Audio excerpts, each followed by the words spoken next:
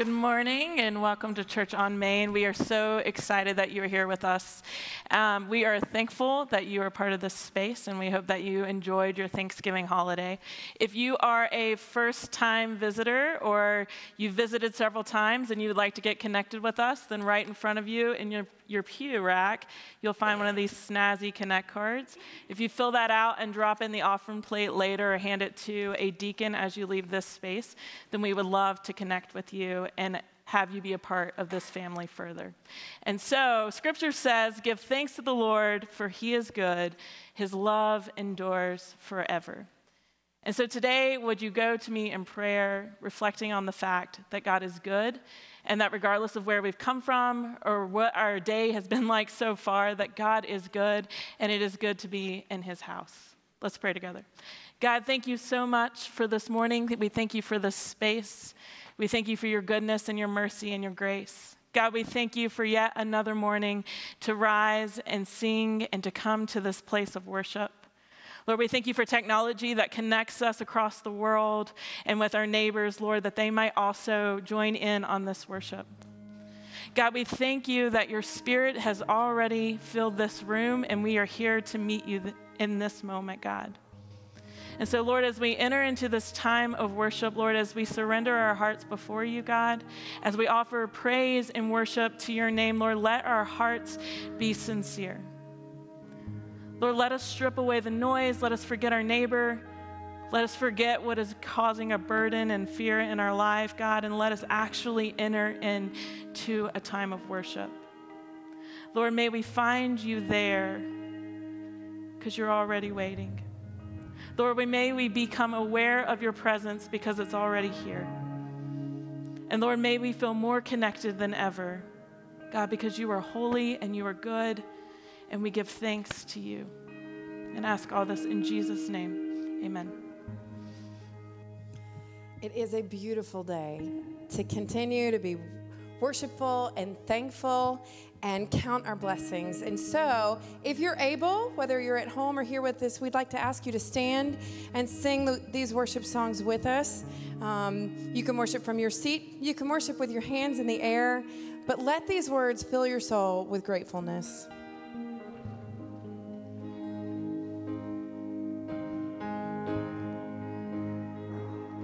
I love you, Lord. Oh, your mercy never fails me.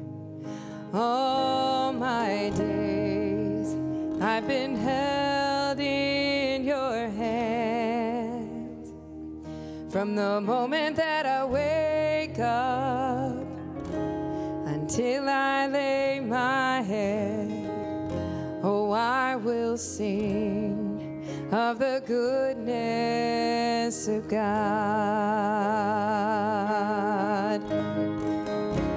And all my life you have been faithful. And all my life you have been so, so good. With every breath that I am able, oh, I will sing of the goodness of God. I love your voice. You have led me through the fire, and in darkest nights, you are close like no other. I've known you as a father. I've known you as a friend, and I have lived in the goodness of God. And all my life you have been faithful. And all my life you have been so, so good. With every breath that I am able,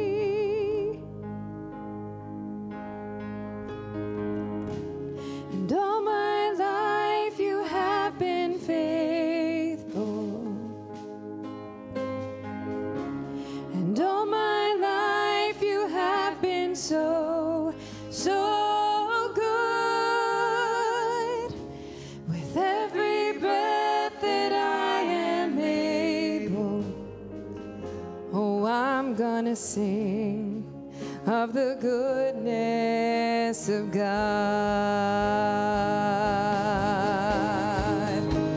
'Cause all my life you have been faithful,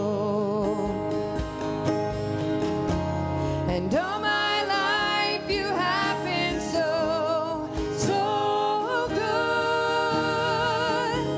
With every breath that I am able, oh, I will sing of the goodness of God. Oh, I'm gonna sing of the goodness of God.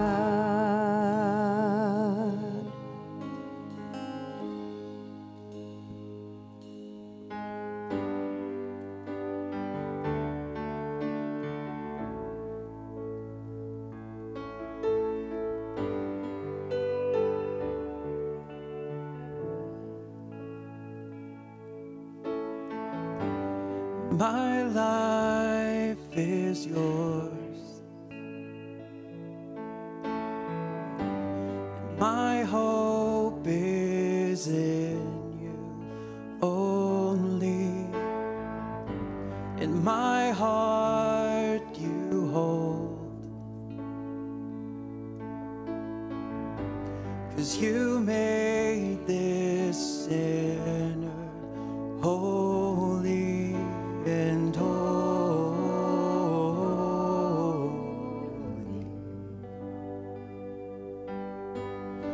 holy.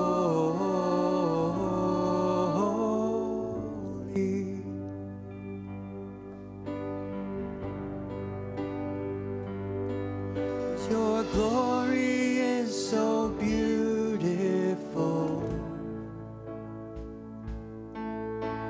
I fall onto my knees in awe, and the heartbeat of my life is to worship in your light. 'Cause your glory is so beautiful. Your glory is so beautiful.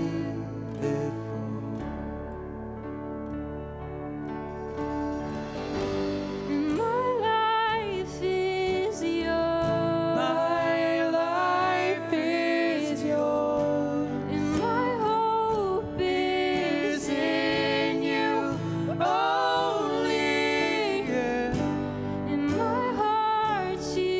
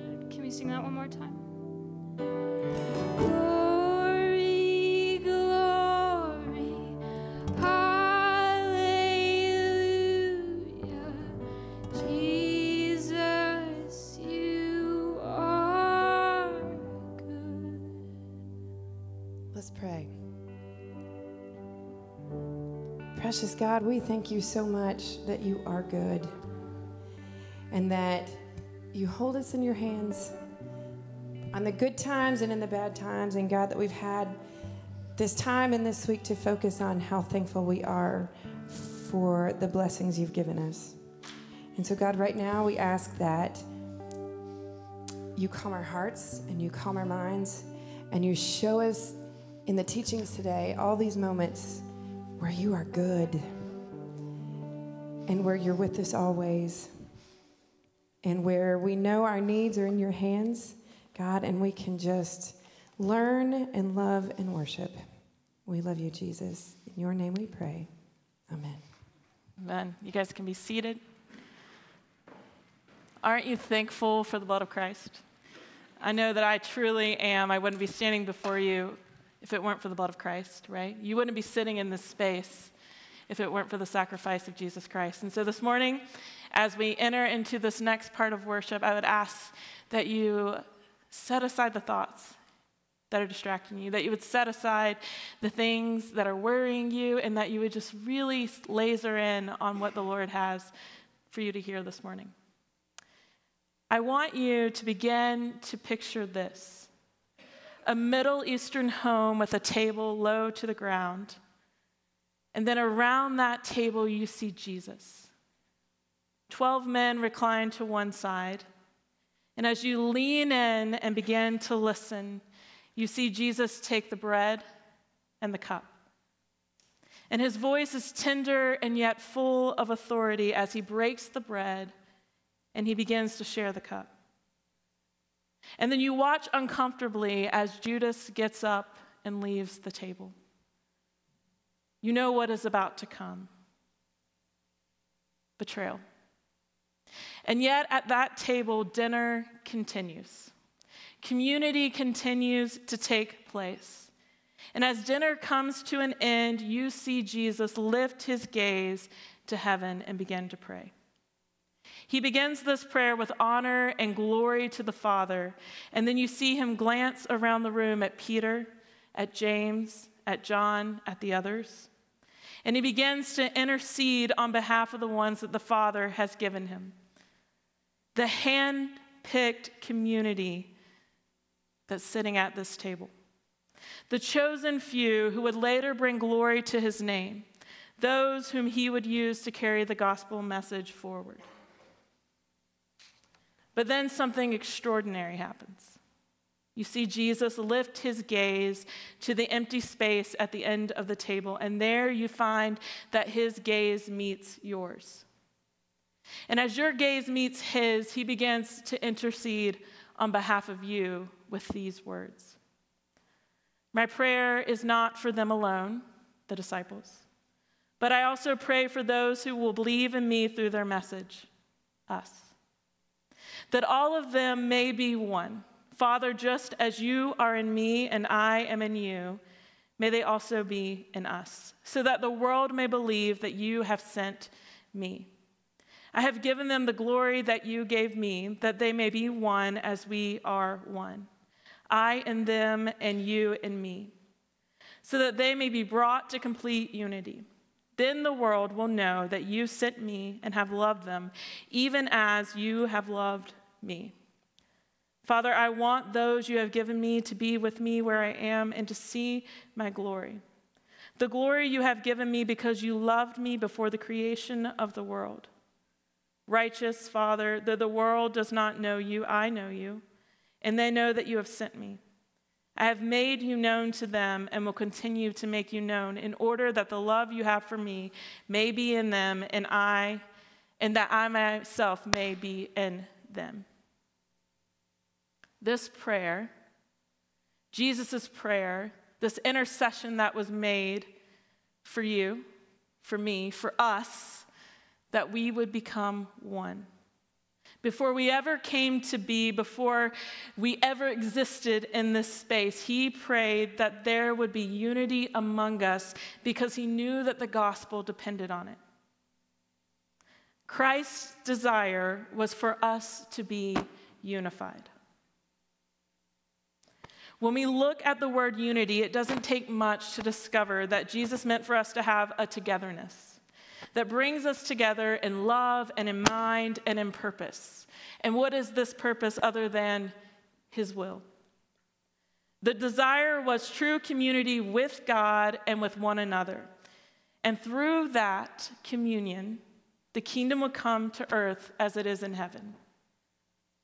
That all of them may be one, Father, just as you are in me and I am in you. May they also be in us, so that the world may believe that you have sent me. That's very powerful. But coming off Thanksgiving meals, right, extended visits with your families, and the craziness of Black Friday shopping, all of this talk about unity within community may feel exhausting and unattainable. I mean, after all, you couldn't decide if you were having Thanksgiving at your side of the family or with your husband's side of the family. Or maybe you spent all day arguing with your teenager about being present at the table and staying off of their phones while their cousins got to play Roblox and watch YouTube on their iPads. Or maybe you're always exhausted because it's your toddler that's constantly running through the space, causing disastrous messes everywhere their tiny toes will take them. Or perhaps you spent the whole day dreading the encounters you were going to have with certain family members, but you felt obligated to show up anyways. But I bet that as you began to settle into familiar territory of your home, of your family, that you begin to glance around and look at that community, and though that family is messy and broken, it was beautiful and holy too. That as you broke bread, you found joy. That you found the place where you belonged. Your belonging was fulfilled in that moment. You slid right into the space that you were created for. And when I take a look around this room, I see community. I see a community of broken and messy people, myself included. But you know what else I see? I see something holy and something beautiful also. I see family. That all of them may be one Father, just as you are in me and I am in you, may they also be in us, so that the world may believe that you have sent me. The gospel depends on us being one. It depends on our willingness to cultivate community right here, right now, in this space among us. And true community is hard, and it's messy, but it's also beautiful, and it's also holy. And here's the thing, everyone here in this space, whether online or in this room, has a place to settle into, a role to play, to fulfill their God-given purpose here and now. It's in true community that our joy is restored and renewed. But true community isn't easy, is it? Because true community requires conviction. Are you living a life of conviction? And before you swiftly answer yes, let me just give you the meaning of this word. Conviction is a fixed or firm belief. And that's just what you get when you Google, okay? But from Scripture, it is a belief held based on evidence, faith. Now, faith is the assurance of things hoped for and the conviction of things unseen. Being so deeply convicted of something that nothing could persuade you. No clever argument, no persuasive fact or theory can make a dent in this conviction of the rightness of your position. I'm convicted that Jesus Christ is Lord. I'm also convicted that we are better together than apart. I am convicted that the Holy Spirit is here in this room and at work. Conviction, not to be confused with preference. Preference sounds a lot like the following statements. I just cannot worship unless there's contemporary music in the space.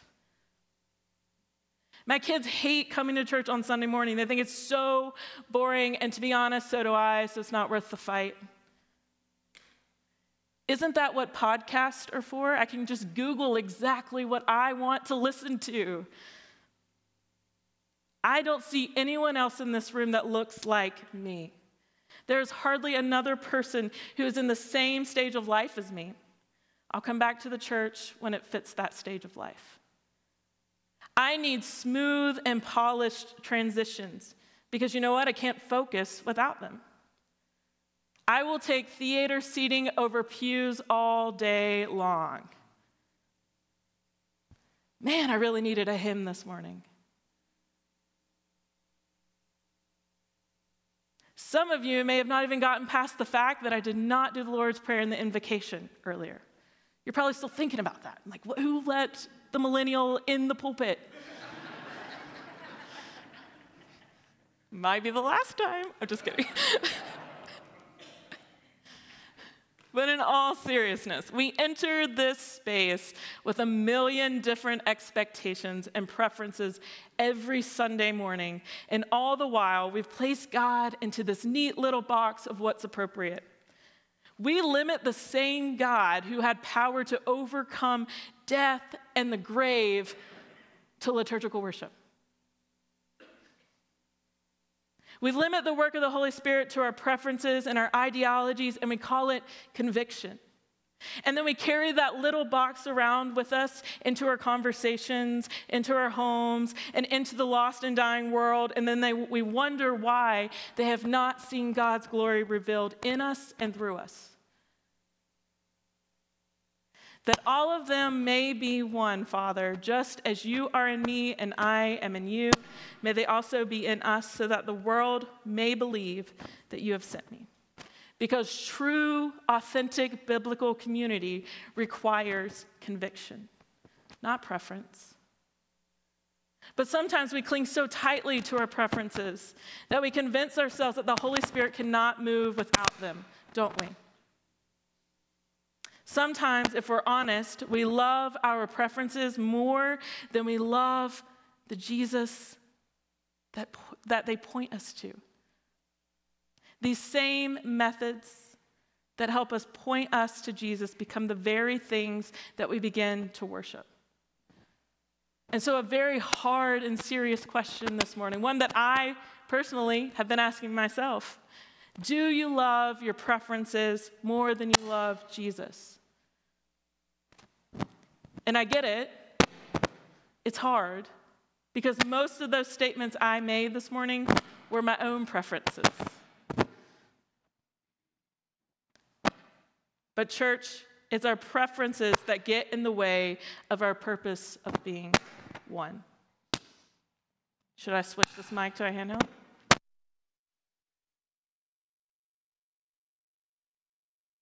I prefer an over-the-air mic, so let's see how this goes. The second thing that community requires is connectedness. Community requires us to be connected.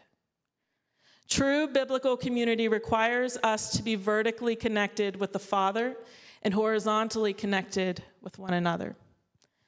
May they also be in us so that the world may believe that you have sent me.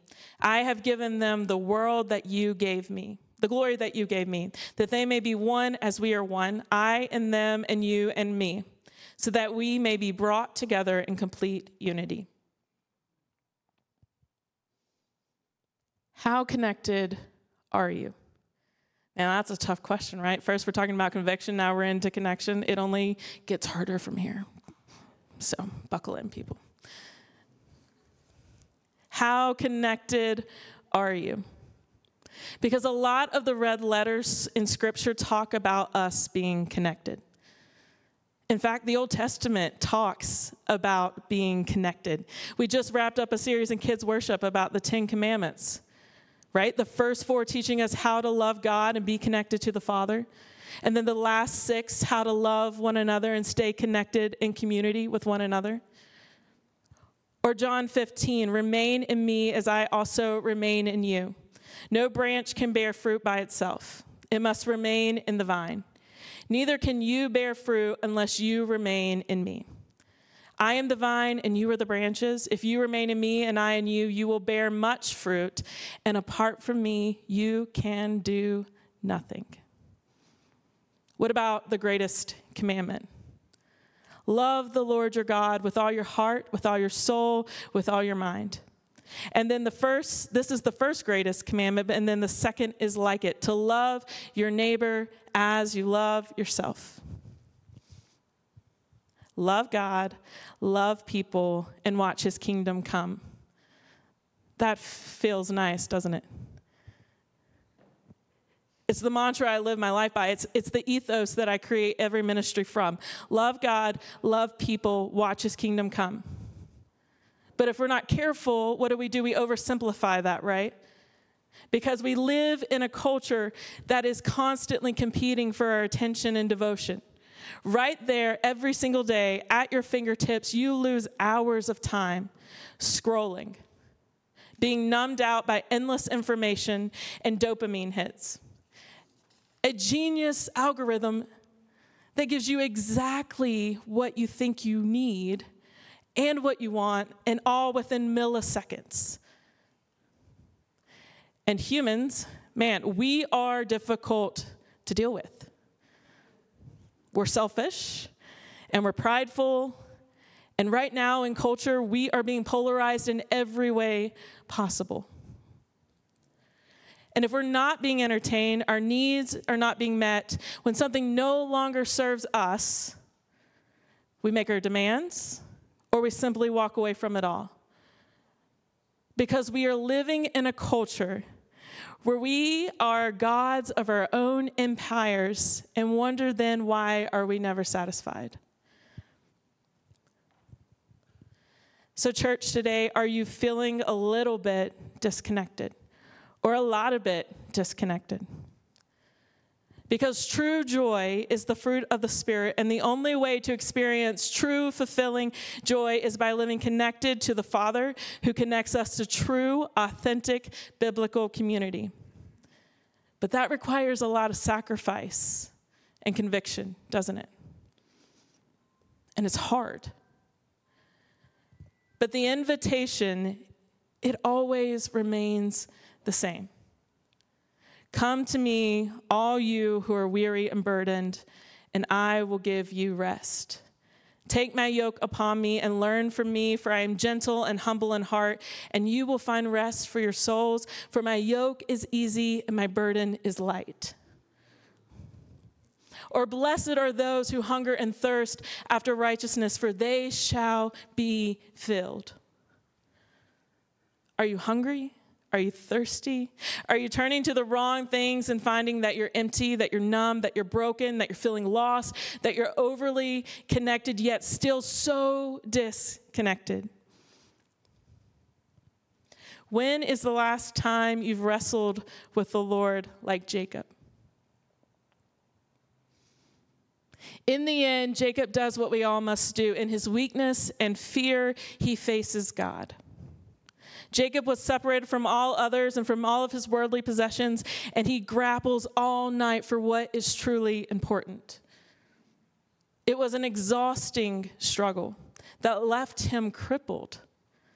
And it was only after he wrestled with God and ceased his struggling, realizing that he could not go on without him, that he receives his blessing. So when is the last time you wrestled with the Lord? When is the last time you crucified your flesh? When is the last time you submitted your life, your agenda, your attitudes to being refined by the power of the Holy Spirit? When is the last time you stripped away all of the noise, when you set aside your own agendas and you stilled your soul before the Lord and you leaned in to hear the voice of the Spirit? When is the last time you truly felt connected to the Lord and to his body? Because to be honest, it's pretty easy to show up, go through the motions, and walk away week after week after week and wonder why you do it all anyways. Be still and know that I am God. Glennon Doyle, while I don't agree with everything that she writes, she wrote this in one of her recent books that have reached the secular and Christian audiences alike. She said, be still and know. It didn't say poll your friends and know, or read books and know, or score the internet and know. It suggested a different approach, to just stop. She goes on to say that there in the deep, I could sense something circulating inside of me. It was a knowing. I know things down at this level that I can't on the chaotic surface. Down here, when I pose a question about my life in words or abstract images, I sense a nudge. This nudge guides me towards the next precise thing, and then when I silently acknowledge the nudge, it fills me. The knowing feels just like warm liquid gold, filling my veins and solidifying just enough to make me feel steady and certain. What I learned, even though I am afraid of it, is that God lives in the deepness inside of me. And when I recognize God's presence and guidance, God celebrates by flooding me with this warm liquid gold. Glennon Doyle calls that the knowing. I call that the Holy Spirit. So just stop. Be still. Let the Lord fill you and lead you to his heart. Let his Spirit fill you. Let it overwhelm you and guide you into his perfect joy. Because when we are firmly connected to the Father, we then learn to be firmly connected to one another. But it all begins with that vertical connection to the Father. So this morning, as you begin to assess your private world, the state of your spiritual life, just how connected are you? When is the last time that the Holy Spirit has overwhelmed you and flooded your veins like warm liquid gold? Church, we are absolutely better together. And we cannot allow our differences and our preferences to get in the way of our destiny. Because here's the thing, when the music fades and all is stripped away, our only thing that we can stand on is our connection to the Father and to one another. It's going to be the only thing that matters at the end of the day. There isn't a magical solution. We are literally living in a post-truth world. Truth is being perceived as relevant. What is good? What is true? What is beautiful? You could get 1 million different answers to that question, to those 3 questions. And the best music, a traditional sanctuary versus a modern space, Tommy as pastor or not, none of that is going to create the shift in culture that we need. Because it comes through conviction of knowing that Jesus Christ truly is the way, the truth, and the life. The conviction and the commitment to this conviction creates the transformation that we need within ourselves, within this space, and within the world. Transformation will only come when each of us is willing to be so convicted by that truth that is Jesus Christ, that we are committed and unified to do whatever it takes to reach the last, the lost, and the least, and to bring them into this family of faith. And that is our call. That is the prayer that Jesus prayed and interceded for on the behalf of each of you in this space. May they also be in us so that the world may believe that you have sent me. I have given them the glory that you gave me, that they may be one as we are one. I and them and you and me, so that they may be brought to complete unity. Community also requires commitment. I told you, it's only getting tougher, Conviction, connectedness, now we're on to commitment. Commitment is tough in 2023, going into 2024, isn't it? We left that pandemic overcommitted, and now we're like, I don't know if I want to commit. We have a hard time with commitment. But community requires commitment. Raise your hand if you've ever been in Lane Stadium during a home football game. I mean, let's go Hokies, right? Am I right? Yes. When you are in Lane Stadium, nothing says commitment like that place. Nothing says commitment like the culture that Hokies have built. Lane Stadium is literally billed as the toughest place in college football for opponents to play. And you know why? Because the moment you step foot in Blacksburg, to the moment you reach the stadium, to the moment you leave, the commitment to players, the culture, the mantra that this is home is seriously a 10 out of 10. Nothing compares to Hokie culture, to the commitment that exists in Hokie culture. There was a literal flood, and the Hokies sat through it until it was deemed no longer safe to stay. They left, walked all the way back, only to watch their team lose. That is 10 out of 10 commitment. The commitment to this community, this family, this is home, is beyond anything I have ever seen. Honestly, every time I sit in the stadium, I'm astounded. And honestly, it's not even limited to geography. You could be halfway across the world, spot another Hokie wearing maroon and orange, and you have sincere, deep connection and affection. You're like, there's a Hokie, yes.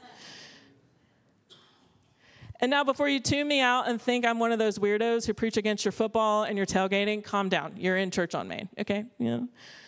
It's not where I'm going. But can you imagine for just a second what our world would look like if we reordered our private worlds in such a way that our commitment to the cause of Christ, to the gospel, to one another, would look like if we had a fraction of the commitment that Hokies have to Lane Stadium? If we had the same commitment to the Father and to one another to be one. It does not matter where you come from when you show up in Lane Stadium. Doesn't matter what you believe, doesn't matter who you voted for, doesn't matter your race, your ethnicity, your sexuality, none of that matters. You are there because you're a Hokie, and everybody's a Hokie.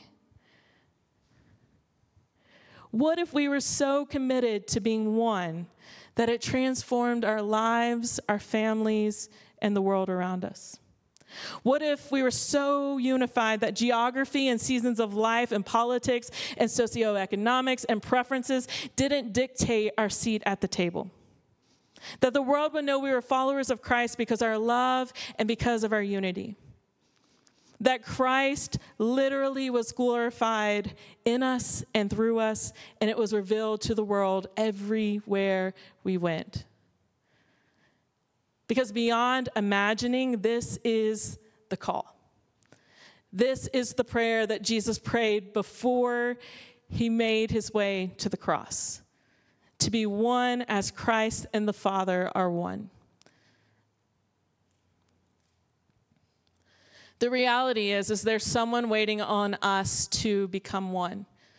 To invest in our relationship with the Father and to show up to invest in this community. But commitment requires sacrifice, doesn't it? And that's hard. It's especially hard when you don't have all the details. When you're not really a ride or die kind of person. You're like, where are we going? How much does that cost? What does that look like? Am I going to like it? I'm probably not going to like it. You're not really down with just going with the flow. A man wandering through a city stopped to inquire what was happening in front of him.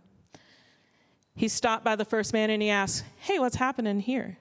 He said, I'm just laying some brick. He continued on and then he asked the next individual, what is happening? And the individual replied, I'm just doing some electrical work. The man continued on until he reached a woman and he stopped and he said, hey, what's going on? And she said, I'm painting and I'm creating.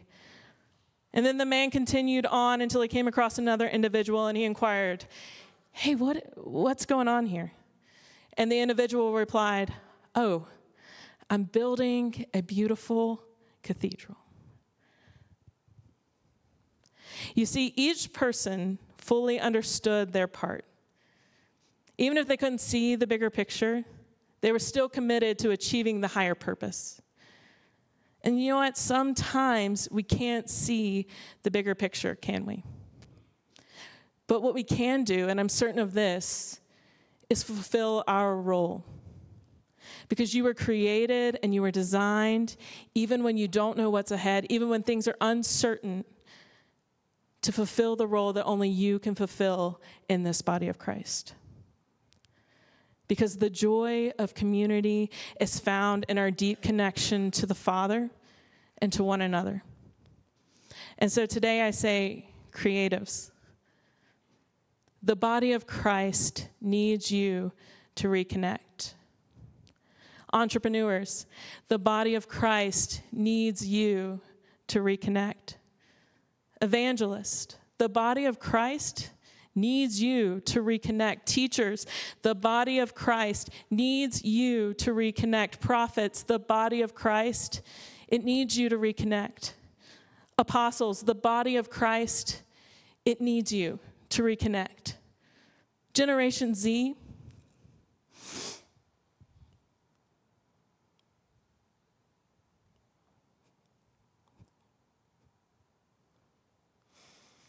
the body of Christ needs you.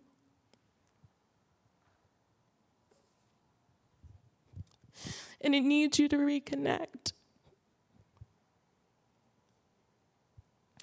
Millennials, the body of Christ needs you to reconnect. Gen X, the body of Christ needs you to reconnect. Boomers, we need you to reconnect. Church, we need all of you to reconnect, to become one again, so that the world may know that Jesus Christ is Lord. Nothing else matters. Reconnect, because there is where you will truly find the fullness of joy again. Reconnect, because a life half devoted is not a life devoted at all. For how could we look at our Lord who gave his all and say, I only want to give you some? We need each of you to reconnect, because there's an entire generation who may never know who the Lord is. The gospel depends on us becoming one again, reconnecting with the Father and reconnecting with the body of Christ, and then allowing his glory to be revealed in us and through us to the world. Nothing else matters. Holy God, Lord, we give thanks to you. We praise you because you are good and you are holy, and at the end of the day, Lord, nothing else compares. Lord, your love and your kindness and your faithfulness, Lord, it overwhelms us. And God, the reality is that life gets in the way, and our preferences have become our gods, and our ideologies are what we want to hold tight to. But in all reality, God, all that matters is that Jesus Christ is the way, the truth, and the life. Lord, may our hearts be so convicted today, Lord, to know that we would do anything, that we would commit full-heartedly, that we would reconnect to see those who are lost and without you, God, and come to know you the way that we know you. And Lord, there may be people in this space who do not know you, and so I pray that today they receive that invitation to know you, to know your goodness and your faithfulness. Lord, may our hearts be full of conviction and repentance this morning for turning away from the only thing that matters, and that is you. Lord, may we reignite our love and our passion for you today, God, and for the body of Christ, Lord, for the gospel. And Lord, when we leave this space, Lord, may we be transformed and renewed and reconnected to you, God. And may our hearts burn passionately for your truth. And I ask all this in Jesus' name. Amen.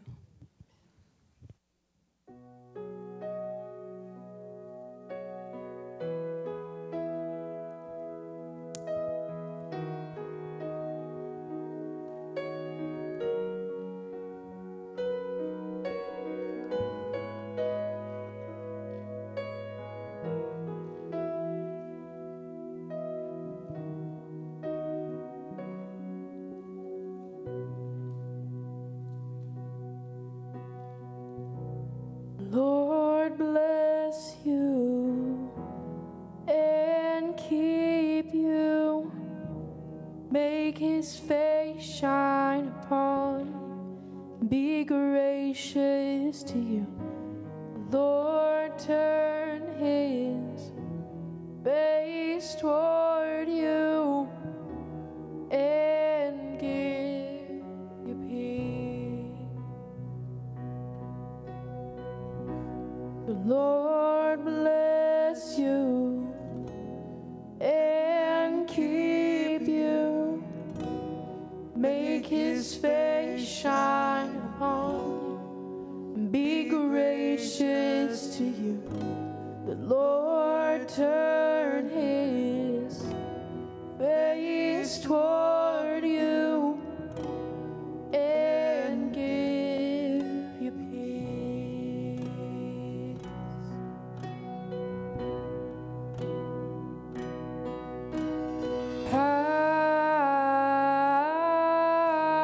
Amen. Amen. Amen.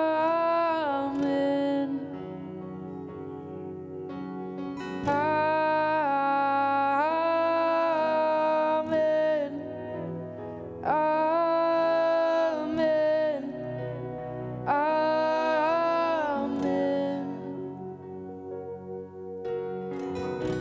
The Lord bless you and keep you, make his face shine upon you, and be gracious to you. The Lord turn his face toward you and give you peace. Amen.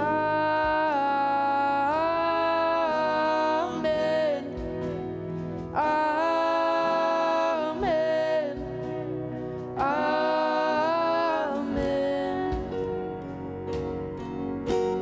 Amen.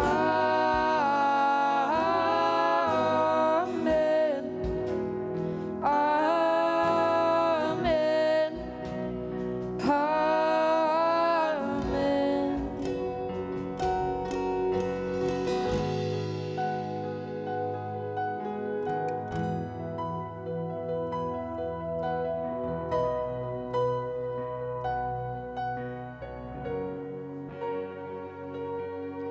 May his favor be upon you and 1,000 generations, and your family and your children and their children and their children. May his favor be upon you and 1,000 generations, and your family and your children and their children and their children. May his favor be upon you and 1,000 generations, and your family and your children and their children and their children. May his favor be upon you and 1,000 generations, and your family and your children and their children and their children. May his presence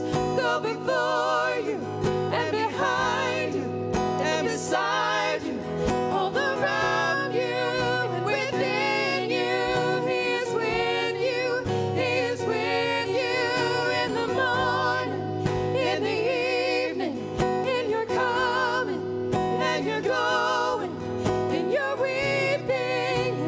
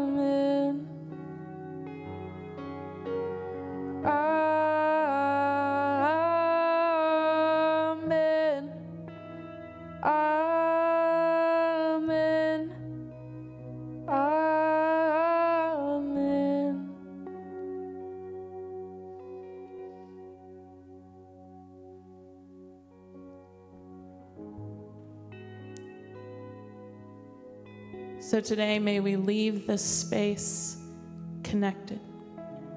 May we leave this space full of unity and love. May we leave this space reminded that Jesus Christ is Lord. And that is the truth that we are meant and intended to carry into the world with us. May we leave this space knowing that we are loved by the Father and that his goodness and his mercy follows us everywhere we go. And I say all that in Jesus' name. Amen.